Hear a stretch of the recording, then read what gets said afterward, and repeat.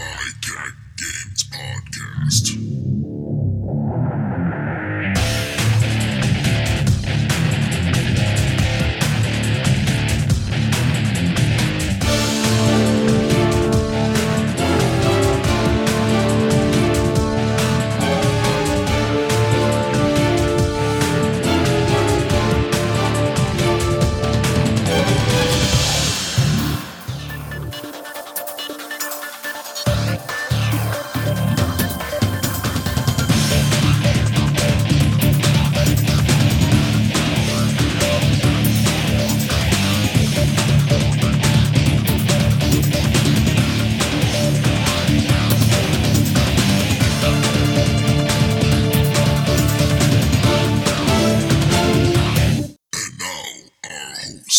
This is Bruce. This is John. This is Blix. This is Trav. And this is Habibi. Welcome to the TriCat Games Podcast. Your podcast of going to a world that's filled with unimaginable monsters, horrors beyond sight and sound. And we haven't even gotten to Bureau 13. Or Detroit. Hey. I'm trying to say something. In a world of darkness, there's Bureau 13. Yeah, there you go. Okay. Embrace that inner Don LaFontaine, John. There you go. This week, we are talking about playing World of Darkness in the Bureau 13 universe. As we all know, in Bureau 13, all stories are true, which, other than the obvious, means that you can put whatever you want to into Bureau 13 and it'll work because it's a nexus of infinite possibilities and we couldn't stop you if we wanted to. So we came up with the idea of we have previously talked about playing Bureau 13 in the World of Darkness universe in our series of playing TriCat games in other people's universes. And this time we're going to turn it around and we're going to say, okay, you know, what would it take to bring World of Darkness into the Bureau 13 world and to play it effectively? Also, another thing we were talking about was like, where do you have these adventures of what your character's going to be doing, and like, let's talk about the places you can go. You have the werewolves have the Umbra, which they can travel into, and one of the things that you may wind up having to do now, only werewolves can get into the Umbra. So it might, if you were going to go into the Umbra, you would have to have maybe one of your agents turns out to be a werewolf. Or, during the course of the adventure, they have to work with a werewolf who happens to be a, quote unquote, good werewolf. Because there are creatures that are worse in Vampire and Werewolf, especially in Werewolf. They have agents of the worm, which are like these evil, corrupted, Cthulhu-esque kind of things. Some of the worm creatures are pretty much right out of a Cthulhu book. Okay. And they are basically bent on, devouring the souls of human beings. So there's no redemption for, and they wrote it that way on purpose, I'm pretty sure, but there's no redemption for the worm. They are anti-nature. They a lot of your corporations, like I think one of the corporations was Pentex, was basically dumping toxic waste into werewolf enclaves, to wipe them out. And yeah, and they're kind of otherworldly, sort of, they're creepy things. They also list, I'm looking at one of the variations of vampires are the Strix, which are not human vampire. They were never human. They are monsters from Roman spirits of the same name. Oh. Okay.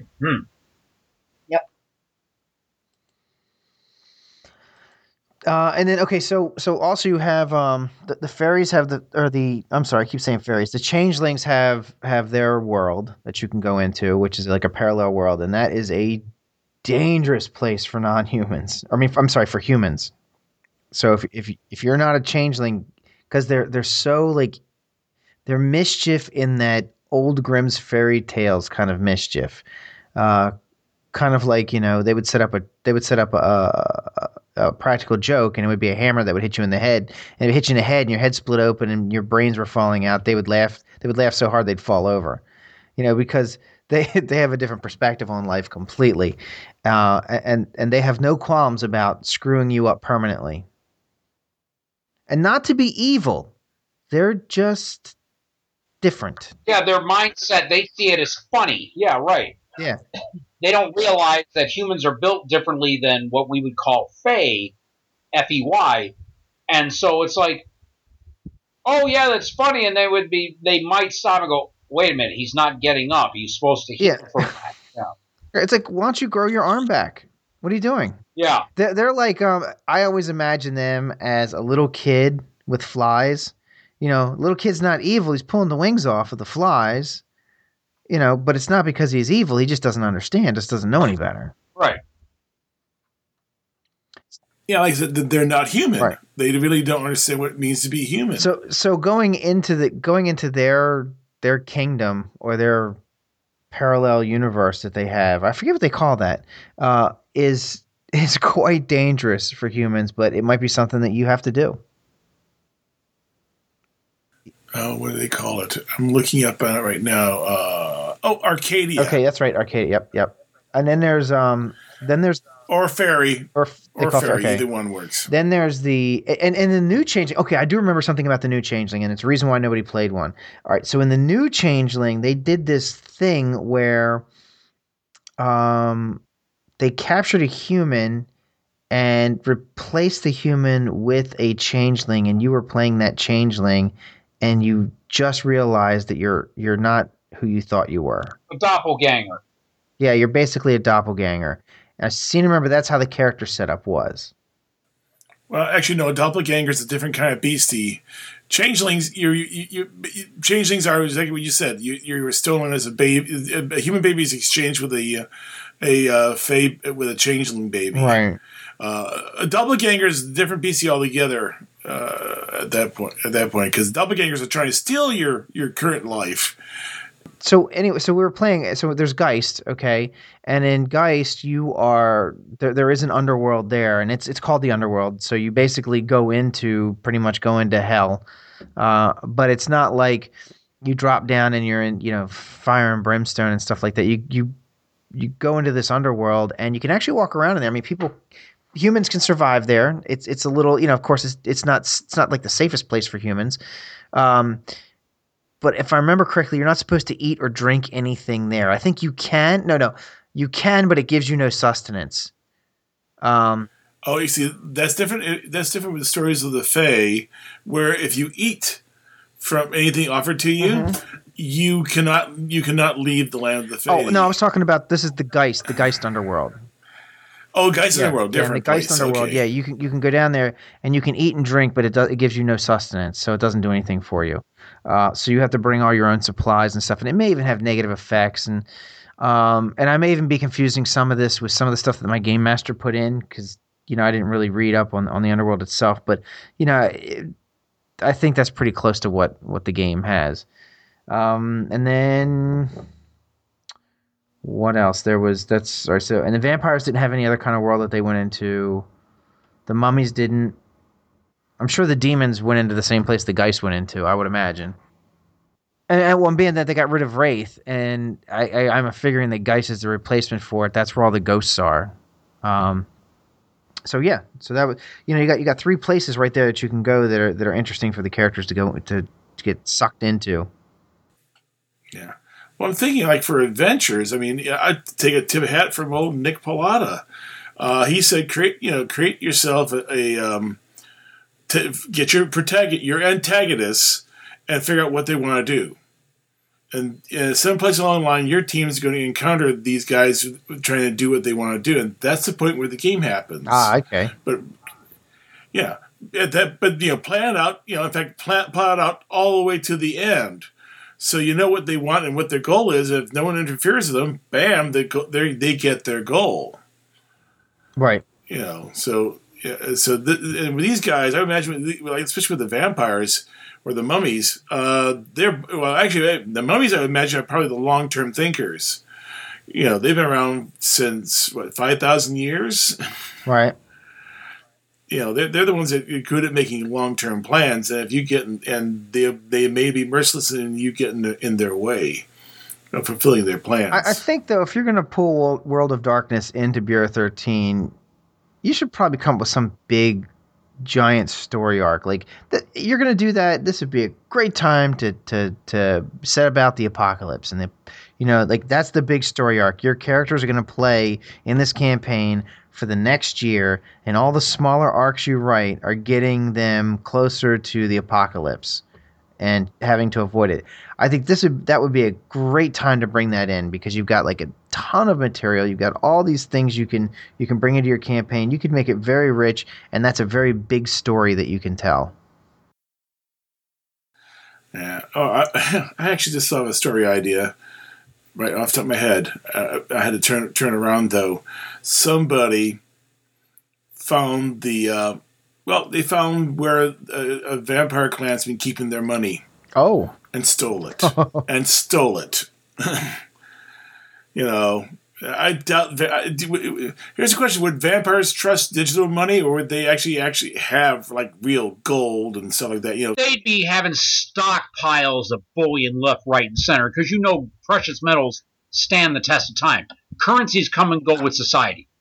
So someone's stolen all or a portion of that stash, and they want it back. Well, guys, there's a second reason why vampires stash gold. It has to do with the fact that they live longer than humans, and it would be very hard for them to transfer fortunes from one person to another. They could do it, but it leaves a trail.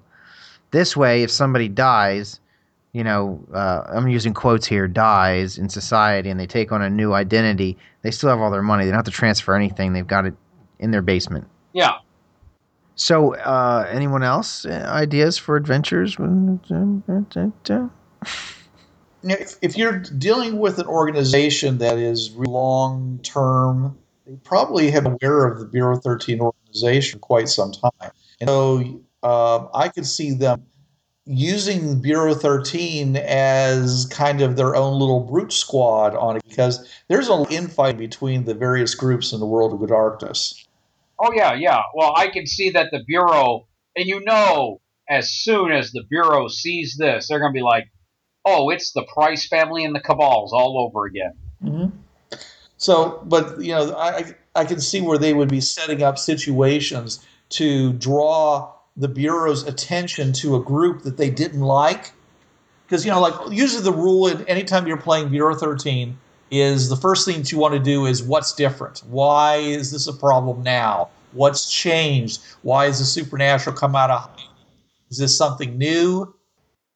Because they have these groups that they don't like, it would make sense to me that they would leave evidence of a ripped up body, for example, or if they're trying to take out werewolves, scratch marks, possibly, and evidence pointing at somebody, a location where a group might be, just so Bureau 13 can go in, and if there's hotheads in the team, to go in there and try to do a nuclear option on a group of werewolves or even a group of mages. And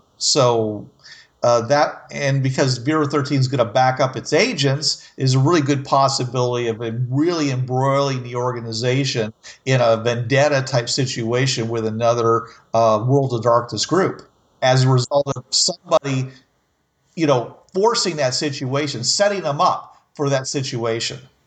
Oh, no, I see the Giovanni doing that against some werewolves, or maybe the Bruja, or not the Bruja. Again, the Gangrel saying, oh, yeah, this gang is, they're disrupting our business interests. We're wondering, if, and they would leave the signs and then find out that, no, this isn't just some gang. This is all clans of vampires been doing this stuff for thousands of years. Right. So if that was the case, what would the Bureau 13 reaction be? Would they then ally themselves with the group that they were just smacking around and being smacked around by, and go back against the original group that set it all up? or would they instead just back off and say, hey, it's monster on monster crime. We really don't have a problem here as long as they keep it quiet? I would think the Bureau would sit there and go, okay, we need to research the politics. We need to research who the alliances, the enemies. We need to find out what the whole game plan is.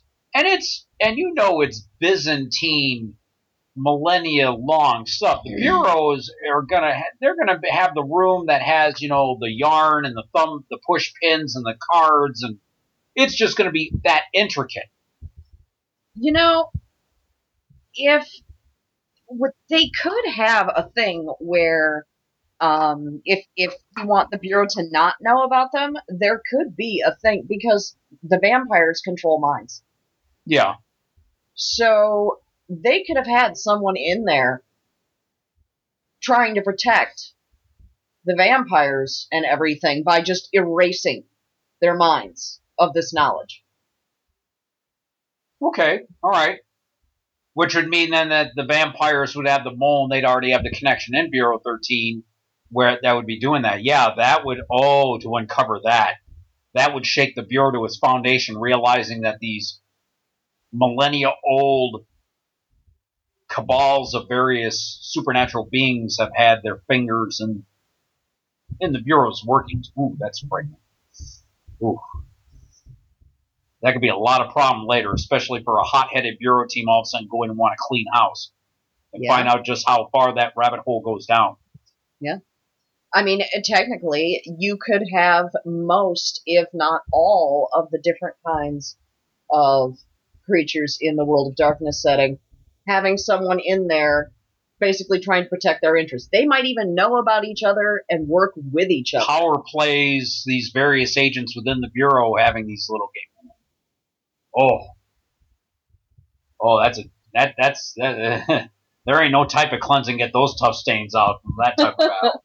Ugh. I could see that would be just a whole dangerous web that a Bureau team comes upon and sees that, and just realizing, what have we gotten ourselves into? If you think about it, that they could have done it with a doppelganger. That too. Oh God, yes. Oh wow. Oh, this, yeah. Here, Bruce. Here's your chocolate and your peanut butter, there, buddy. Oh, and you know who reports all this, right? You know who opens this can of worms? It's going to be a Nosferatu. No, well, they're the sneaky they're the sneaky ones, because they're the masters of invisibility. Like, that's their big thing. Like, their best gift is invisible, is obfuscate. Well, they'd have to, because I'm seeing the picture. These guys are butt ugly. They're nasty, right? It says every Nosferatu finds it nigh impossible to socialize. Right. So they're outsiders. Well, the whole thing is, it says their reputations as information brokers and harvesters of secrets. Oh, they know about the Bureau then. Oh, they'd be the first clan in the vampires to find out. Yeah, the American government has this little agency. It's, you just want to pat them on the head. They've been doing this for 150 years. They think they're secrets. Snicker. Right, exactly. How adorable. Yeah. And I mean, if they ever got close to the Nosferatu, their thing is basically handing over nightmare fuel. They use fear. They can tell what people are afraid of, and they use fear against people. Oh, kind of like the Scarecrow in his spray. Okay, yes. Yeah. The DC villain. Okay, gotcha. Oh yeah, I'm let's see. Basically, they're very antisocial. They can't make friends. Yeah, I'm seeing it. And they're outsiders. Like, as you're saying, they're outsiders. So they, but that doesn't mean that they don't like to get involved in things. I mean, they have their ways, and they game the system to their advantage. So you always got to be careful with them, because when they're information brokers, but why are they giving you this information? And is what they're telling you totally true? Like, what's your end game there, buddy? Because they don't have, their power is knowledge. These aren't the guys who are rich or control much of anything, other than the fact that they know so much that the other vampires don't want to kill them because they're like, yeah, these guys are creepy, and but you can't get rid of them because they know things, and when we need to know something, they're who we go to. Oh yeah, they're like the guy that runs the shoe shine booth down on the corner for the for all the detectives. They know the whole homicide department closes up shop if he goes on vacation. Well, you know what? It's funny because the White Wolf did the same thing with the werewolves that were kind of the same. They have this group called the Bone Gnars. And the Bone Gnars basically live in alleyways and stuff. They're pretty much bums. They live in the cities, but they live on the streets. They're kind of like, urban tribal bums, basically. But homeless people. But they know everything because nobody pays attention when they talk in front of a homeless person. So if you're a corporate guy talking on the phone, cutting a deal, you wouldn't think twice about standing near a homeless person and saying things because you don't care what he hears. He's a homeless guy. Same thing with gang members and anyone else who has secrets. They just don't pay attention to the homeless people because they're not worth paying attention to in their eyes. So they're the information brokers. Yeah, Bruce brought that up on.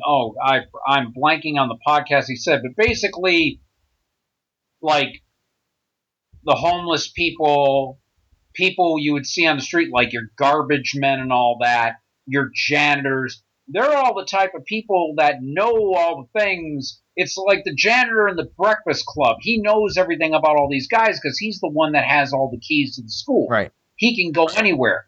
These homeless people, what are the Bone Gnars? Yep. Yeah, they being homeless, they know all the little secrets that nobody thinks they would know.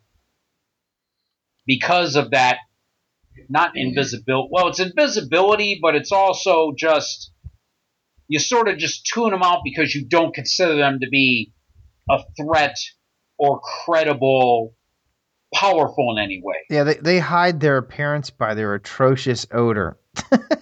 No. Hey, buddy, you got 50 cents for a cup of coffee? All right. I'd like to know where you can get a cup of coffee for 50 cents. Yeah, so this is like that disguise accessory, three, a wino on a binge, you just dump on your jacket if you want to sit someplace and do a surveillance and not be bothered by people. Right. Or you could just poop on yourself. Why am I in this podcast? You can blame me, yeah. I don't know any Bureau 13 agents that would do that intentionally. Now, there are times when you have to go down in the sewers, the nasty sewers, to chase a monster. But that's nothing that anybody says, oh, yeah, I joined this group so I could do that. Hey, it's a natural defense for some creatures. Well, I don't know. I'm sure more than a few times it involuntarily happens because they're stuff the Bureau agents run across now and then. Yeah. Right. Though I do imagine in the Bureau's costume kit there is a eau du bum. Eau du bum. In there. Yeah, that's what I'm talking about. Yeah. Yeah. Here, rub this on you. You'll fit right in the back alleys. I would rather be shot. Yeah. Smells kind of like wine and poo. Anyway, all right, I did it again. So, Chris, I think we're kind of focusing on the vampires for a lot. I mean, I was just reading up on the mages, and I'm going, oh, that's interesting. Okay, yeah. And what it was, me and, as I said, John, you met him when we worked on Bureau 13 on the phone. Jerry Gentry, my former roommate buddy, he wanted to try to run a mage campaign. It fell through for us. We didn't. But I remember there's a certain group of magi that embrace technology. Techno-mages, basically, and I forget the name in the order. They would be a good one for the Bureau to run because, the Bureau, they have the best hackers in the world. I mean, they've got, not only the best hackers on the planet, but they've also got, due to IDET from Fringeworthy, computers 30 years beyond anything Bureau 13 Earth has. And all of a sudden they're dealing with these technomages and realizing, dude, we got some firewalls here. This is stuff I've never seen before. Because it's Looks like they're called the Free Council. okay, all right. And They may have changed the name. but yeah, it's like all of a sudden they're dealing with intrusion countermeasures and black ice and just stuff that the Bureau 13 hackers are going, boss, this is stuff I haven't seen before. I don't know even the paradigm in which this was made. I can't crack this. And then they're finding out they're technologically back this tech is magically back because it's this group of techno-magi. So that's a good way to bring Mage in. So do you think they recruit the mage? Well, security for corporate hackers, they'll sit there and find the guy that hacks into the system and says, tell you what, whatever you made on this run to try to hack us, we will pay you triple yearly to make sure other people don't do it to us in the future. Yeah, that's the standard hire a thief to catch a thief. Bingo, you got it. Give that man a gold star. That's exactly what they would do. They would find these techno-magi and said, come here, we got an offer for you. Actually, I was just reading. What got me on this one was reading up the description of the setting of the Earth we're on. It's not the real Earth. What? Yeah, there was many millennia ago or eons ago. There was a fight between mages over the shape of the world, and they split the Earth into the fallen world, which is where we live, and the supernal realm, where all the really cool mages live. Huh. And there's the abyss that separates the two of them. So technically, what they're saying is that the supernal is the real world. And the fallen world is where they put everyone they didn't like. Ah. Interesting. That's cool. That kind of reminds me of the whole second world setting where, yeah, it was one world where the supernatural and the mundane existed until 1924 when there was an event called the Sundering that broke the two worlds, and instead of the abyss in the second world setting in the Second World Sourcebook by Second World Simulations, they called it the Forge. And that's where you got all your little pocket interstices, all your elemental planes, your astral, your ethereal planes. That sounds very similar to what you just said, John. That kind of same mundane and magical Earth with a pocket interstice in between. Yeah, I'm just getting through this. It doesn't look like there's anyone busily trying to, put them back together, which I don't know if the Bureau would want. Would the Bureau want someone to reforge the Earth back the way it was? John, you do realize that would probably be an Omega team, something of that level. That would be an Omega team mission, like Candlestick, or I think, is Fremont, would you consider Fremont an Omega team? Nah. Okay, then this would be Candlestick territory then. That would be the official Michigan team that I made up. Yeah, they'd be the ones going, you're going to do what? You're going to combine dimensions? No, not on the dance card today, folks. We're going to have to say no on that. We're not combining dimensions. We're bringing the Earth back to what it was. No. John, if I was doing this in my campaign, I think that the end result would be they would find out that they didn't make any Shadow Earth. They thought they were making a Shadow Earth. Somebody else basically said, here's the world I want you to be on. You just think that you made this. Yeah, there's this other enlightened world where all the mages live in a kind of a Elysium type environment, but those are out of the action. The real mages, you're down there with the rest of us, and you have no more control over the reality of this world except in a very localized area than anybody else does. It's like the elves sailing to the west in Tolkien. I mean, everybody has, legends about how the world came into being. And this is theirs. But it doesn't mean it's true. Or in the case of Bureau 13, they're all true. Well, right. Yeah. Well, yeah, every civilization has their own creation myth, and that would go for these various subsects of the supernatural group, too. So the world is a bold valley with a large naked woman with stars painted on her belly hanging overhead? You know, that sounds like a beginning of a great weekend, John. But I'm not quite sure which particular.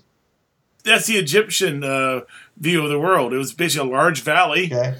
And one of the goddess of night is the goddess. She is the night. Well, you know, maybe there is some goddess in another dimension extruding, you know, into our world, and our world is this valley that they're referring to. So yeah, I mean, it doesn't have to be a conflict. I mean, we have so many realities overlaid on the Bureau 13 world that you literally, you know, you change zip codes, you're in a whole nother possible world. Oh, that's a messed up mega cosmology then. Yes, it is. Oh, Well, don't forget the Egyptians believed in at least 3 or 4 different mutually exclusive creation myths Yep. at the same time. I mean, basically, every time there was a major change in the hierarchy, so to speak, you know, a dynasty would die out, a new one would come up, and they come up with a brand new set of creation myths. But they keep the old ones too, just because they were cool. it's like a role-playing game coming up with a new edition of a role-playing game to change. Oh, never mind. Yeah. All right. So what? Do we have anything else to talk about with the World of Darkness? Well, what if somebody wants to play characters from the World of Darkness? I mean, how easily are we going to be able to transfer, let's say, a Prometheus, a Changeling, whatever, into your Bureau 13 game? I mean, the two ones we're currently using the most are D20 Modern and Savage Worlds. So World of Darkness all uses the storyteller setting, and as far as I know, not even homebrew. There's no storyteller to OGL conversion. You're going to be doing I just happened to find this netbook on Vampire for D20 via LimeWire. So this is somebody whipped this up on their own. So it's going to be a lot of eyeballing, homebrew, mixing these two worlds together to say, yeah, I want to play a Giovanni who decides that he wants to get involved and get his hands dirty and try to, maybe have the GM want to do a Giovanni that he's secretly backing a Bureau team because he's got the funds to do it. So then you'd have to sit there and make that Giovanni in, D20 stats or whatever. From what I'm understanding here, these vampires, if they're going to be a couple thousand years old, you really got a job ahead of you to make that character in that system. He's going to be epic. Trav, not necessarily. In Vampire, you could play a brand new vampire, so he doesn't have to be an old one. Well, yeah, but still, even then, even from what I understand, because Eric the Enabler, Eric Spar, took a look at this netbook and he goes, oh gosh, the storyteller vampires would be outrageously overpowered in D20 Modern and all. He didn't care for this netbook. He just knew right off the bat it would be they'd be outgunning everybody. Yeah, well, in Savage Worlds, we're in luck. There is a book called The Horror Companion, which does list vampire characters. Yeah. Okay. Oh, yeah, there are vampire stats in D20 Modern, and same with werewolves. Yeah. They even have a thing called the Patchwork Man, which is basically your Frankenstein. Yeah. Don't we already have a Frankenstein-esque character in Bureau 13 canon, Adam? Well, not only that, but we have the Whole Hearts supplement in Bureau 13 Extreme, where they talk about creating Frankenstein-type creatures. Okay. And don't forget, you can always get down the superhero route. You can, if you have no other way of doing it, or you don't want to write your own custom rules or whatever, you can always make up these monsters as superheroes, give them the powers and weaknesses that equal what you're looking for. Okay, yeah. Yeah. Also, because I've been playing a lot more Fate as of late. Fate Core, there's this whole section on, creating alternate characters and so forth. You could easily, I would say in Fate, it would be a fairly simple matter of just having the right aspects defined for your character. and some extra things for magic and so forth, it may be a fairly easy one to do conversion to because you're not worried about doing hard numbers. You're more worried about doing the feel of the character rather than the actual hard numbers of the character. So you're definitely eyeballing, yeah.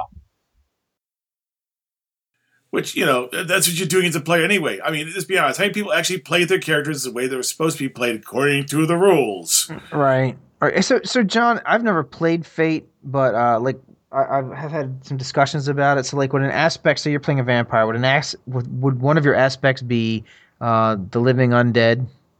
It would be your high concept, a vampire, from the 12th century, living in the modern world. There you go. So as far as the game is concerned, does that give you what people traditionally know of as a vampire? So you're not going to age, you can't be poisoned, you're not going to starve to death. You can't be knocked unconscious with gas. It gives you all that stuff.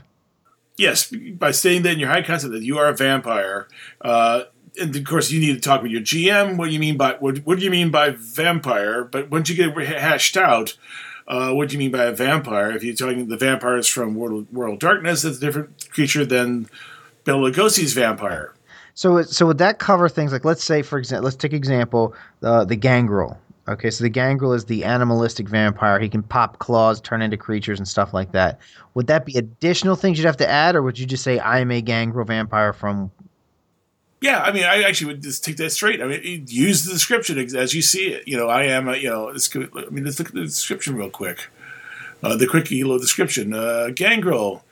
Oh yes, I'm a predatory. I'm a vampire that's a predatory feral demon. Okay. Yeah, and that gives you the permissions to do all the things that vampire could do. Okay. Interesting. All right. Yeah, like I said, it's one of the easier systems to convert to. It's a bear to convert from, but it's easy to convert to. Yeah, well, this is one reason why I've always told people who play in any of my games, my campaigns, that I don't care what character you want to play, okay, as long as everybody gets the same amount of spotlight time. So don't steal somebody else's spotlight by being better at what they do than they are, and don't think just because you walk in looking like the man in the red and blue tights, Superman, that you're somehow going to be the most important character in the game. Yeah, in fact, if I was going to do a Bureau 13 campaign, or even a Bureau 13 with World of Darkness, I'd actually use the Dresden Files as my basis. The new Dresden Files actually does a pretty good job of letting you have vampires, werewolves, and mundanes all working together. It has different, basically if you're supernatural, you're going to have certain limitations put on you because you're supernatural. So it works out. I mean, they did a really good job of.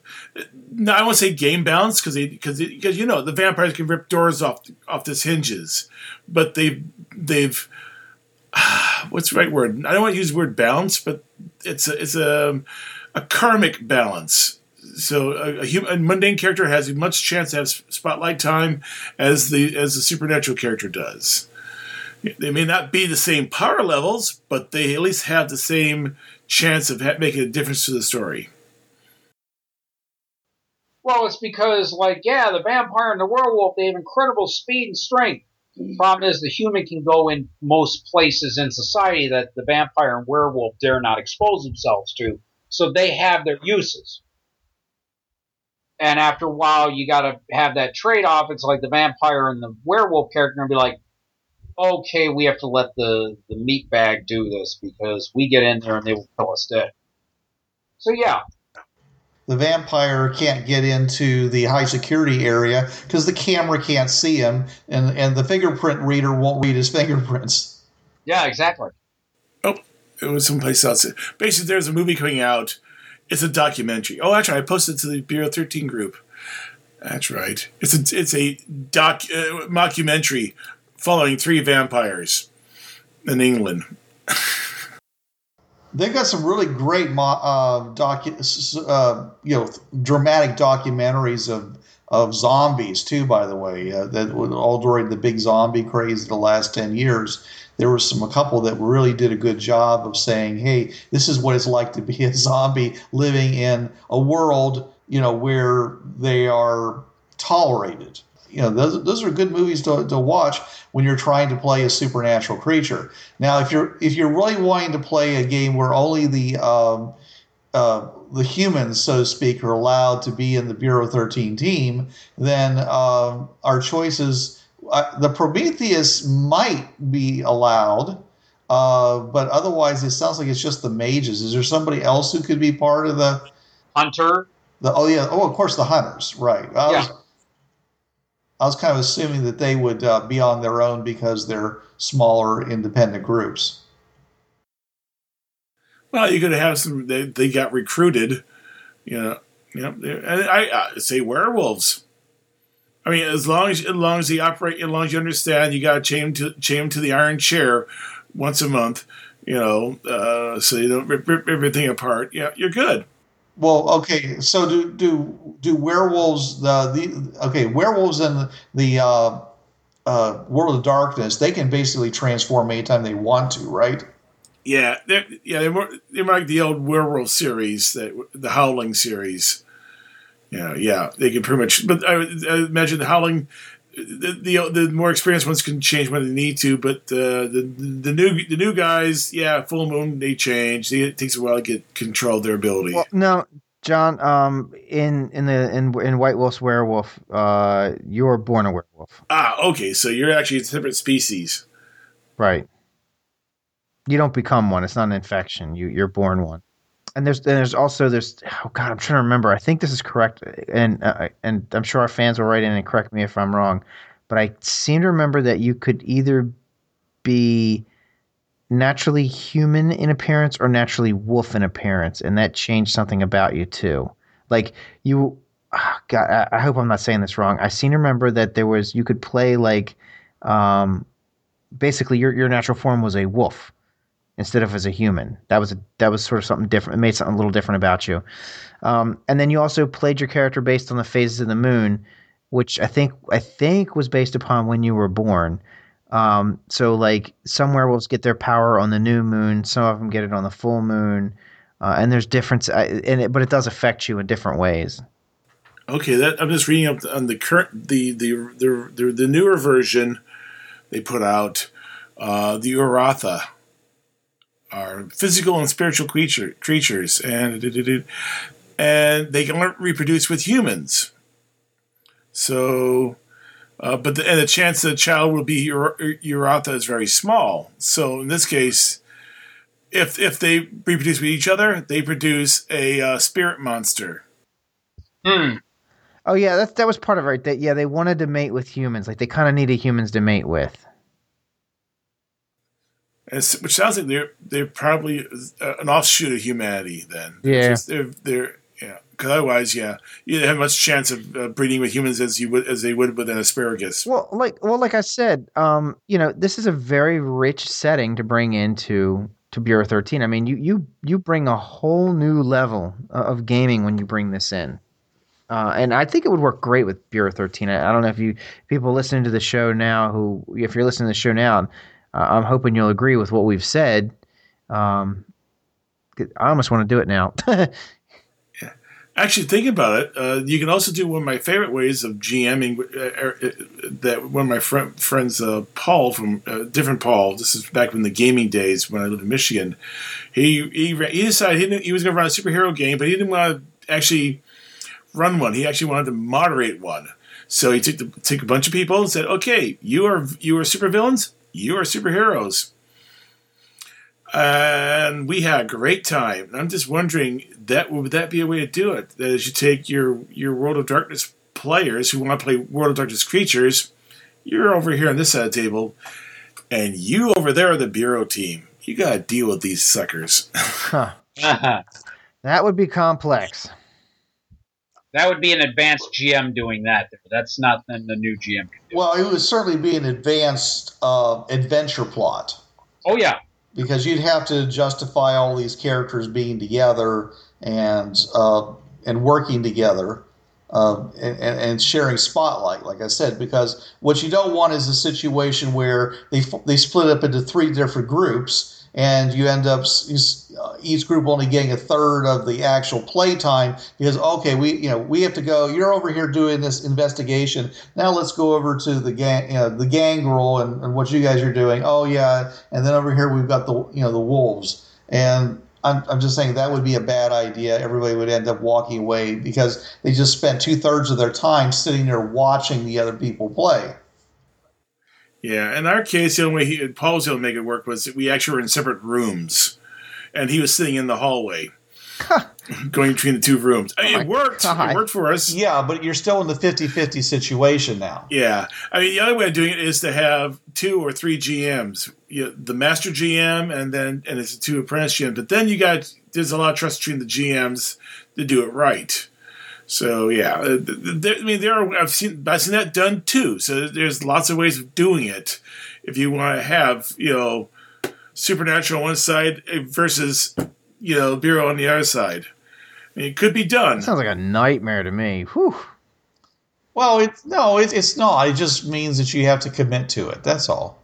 This follows the rule of improv, which is that you always say yes to whatever the other person says, and not only do you say yes and send it right back to them with something new for them to react against. If you do go with that idea, it'll work out. But if you have some kind of a view in your mind about the way it has to be, and it doesn't sync up with somebody else's view, then you're going to be butting heads, and everyone's going to go home unhappy. And they're going to blame the game instead of the GMs. Yeah, I think the other time I see a multi-GM one was actually at a con where they were doing that. In that case, it was one master GM and 4 tables. I have no idea how it came out. John, I did that. I did that at Total Con. I had it was me and 3 other GMs, and the 3 tables were actually intermixing, and I was basically the go-between. It was pretty crazy.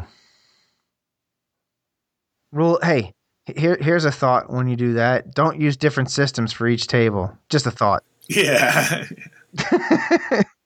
I've done a couple adventures where I use different systems for the same during the same play session, where one group was using where the Bureau team was using one system and the monsters were using a different system. Yeah, It was fun.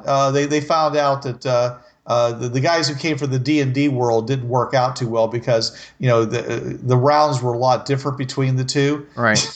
Well, that's what I mean. I had problems with the system translations. I mean, people had a good time, but they were a little disappointed because when when I wound up bringing everybody together, I switched everybody out to the same system, and a lot of people did not translate as well as they were. Like some guys came. I think they came from, what was it, Margaret Weiss's superhero, or Margaret Weiss's Marvels. Those guys were a little disappointed. And then there was Brass and Steel, I think is the system. Brass and Steam, I think.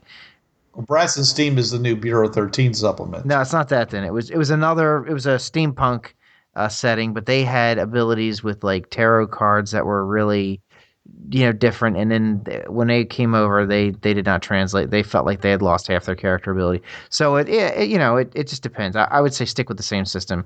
That's why Savage Worlds is so good, or like you were saying, John, Fate. Everybody can play different characters from whatever in the same game. Yep. I even use different. I can use magic. Well, that's great. It's just another aspect, basically, when it comes right down to it. Yes, sir. Or, for the D20 aspect of it all, you could make everything using Mutants and Masterminds. That's true, but then you're forced to create the archetypes for like the vampires. Yeah. But then again, as a GM, means then you get to know how the vampires operate. Then right. It's just a thought. I was just saying, like going back to the superhero thing. I know with Mutants and Masterminds you can make anything, and that's compatible with D20. Though D20, that's a question. Has anyone ever released anything new for D20 lately, or OGL? Oh, I don't know. Hey, Trav, have you been keeping up with that? Well, there's always stuff happening over there at Drive-Thru RPG. I mean, you can just go ahead and search on it. But I mean, big stuff, probably not. Because come on, they published everything they could get their hands on during the heyday. So mostly what they would be doing would be little add-ons and things, I would think. Right, and now that we've moved into 4th, and now 5th is coming out. But none of that is OGL, so people are going to go back to, if people want to advance, they're going to basically go back to creating their own new systems again. And that's fine too, that's what we were in the beginning, and we can continue. I just hope that these people who come out with new systems have taken the time to learn, what works and what doesn't work from the myriad of role-playing systems that are already out there. Just doing a quick look, there actually are some new systems out there. There's a whole set of Spanish games being released. Interesting. And how is a Spanish a system? No, Spanish games. They're in the Spanish language. Okay. They're brand new settings. But are they new systems? No, they're OGL. Oh, okay. So they're still D20. Okay. Yeah, like the in the Company of Giants, which is a translation of the actual Spanish name. The only way I can tell you, I can translate. Let's see. But yeah, there are some stuff out there. And you can always, like I said, you can always find, if you don't want to do the hard work, you can always find a supplement that does it for you. Somewhere out there, someone's done vampires the way you want to do vampires. And you just pick it up, It's not necessary to do all the legwork yourself sometimes. Yeah, so oh yeah, here we go. Just look at the horror. Oh yeah, they have a whole bunch of horror supplements, so you can easily find what you're looking for in D20. Right. Well, that was always the promise of D20, was that everybody they literally put so much material out there that you could mine that for decades. So does everyone agree that playing the World of Darkness inside of Bureau 13 is a good idea? Oh, yes. I Sure. think it is. Okay. Yeah. And who's gonna try it first? Not Yeah. it. Yeah, because I'm only running 3 campaigns now as it is, plus the stuff I do at cons. Yeah, I'm all over that. I don't have a copy of the game, so it probably won't be me, Peter. Dude, right now I'm busier than a frog hair split down the middle and shaved on both sides. What was that, a one-legged man in a butt-kicking contest? What? Right? Yeah. I'm not running anything. I'm not running any games for anybody at the moment. Or my favorite, the one arm paper hanger in the Sistine Chapel. Right. Okay. Well, then I hope that some of our listeners will give it a try and will tell us how it worked and what worked and what was the great moments in their game by leaving us a message on Facebook or perhaps even a review on YouTube. I'm sorry, not YouTube, but iTunes. And or even a comment on our website where you possibly are listening to this wonderful podcast at this very moment. So let us know.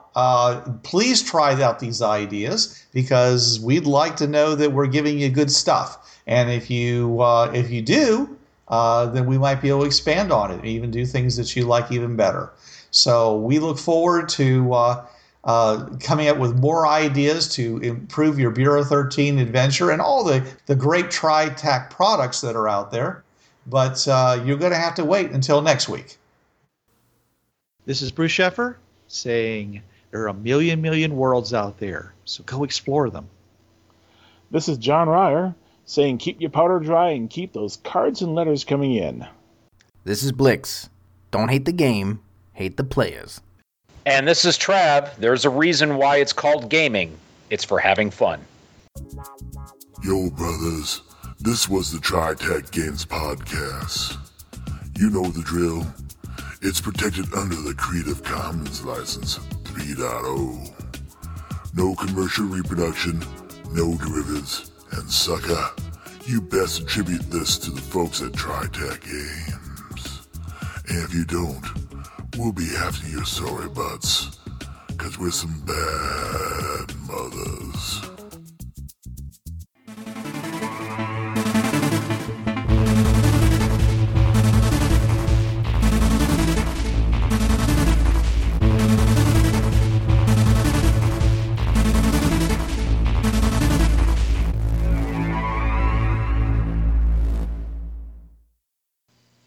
Hi, this is Trav of the Travcast, Hour 3 of Blind Wolf's Rubber Room Association on DementiaRadio.org, Tuesdays, 8 to 9 p.m. Eastern.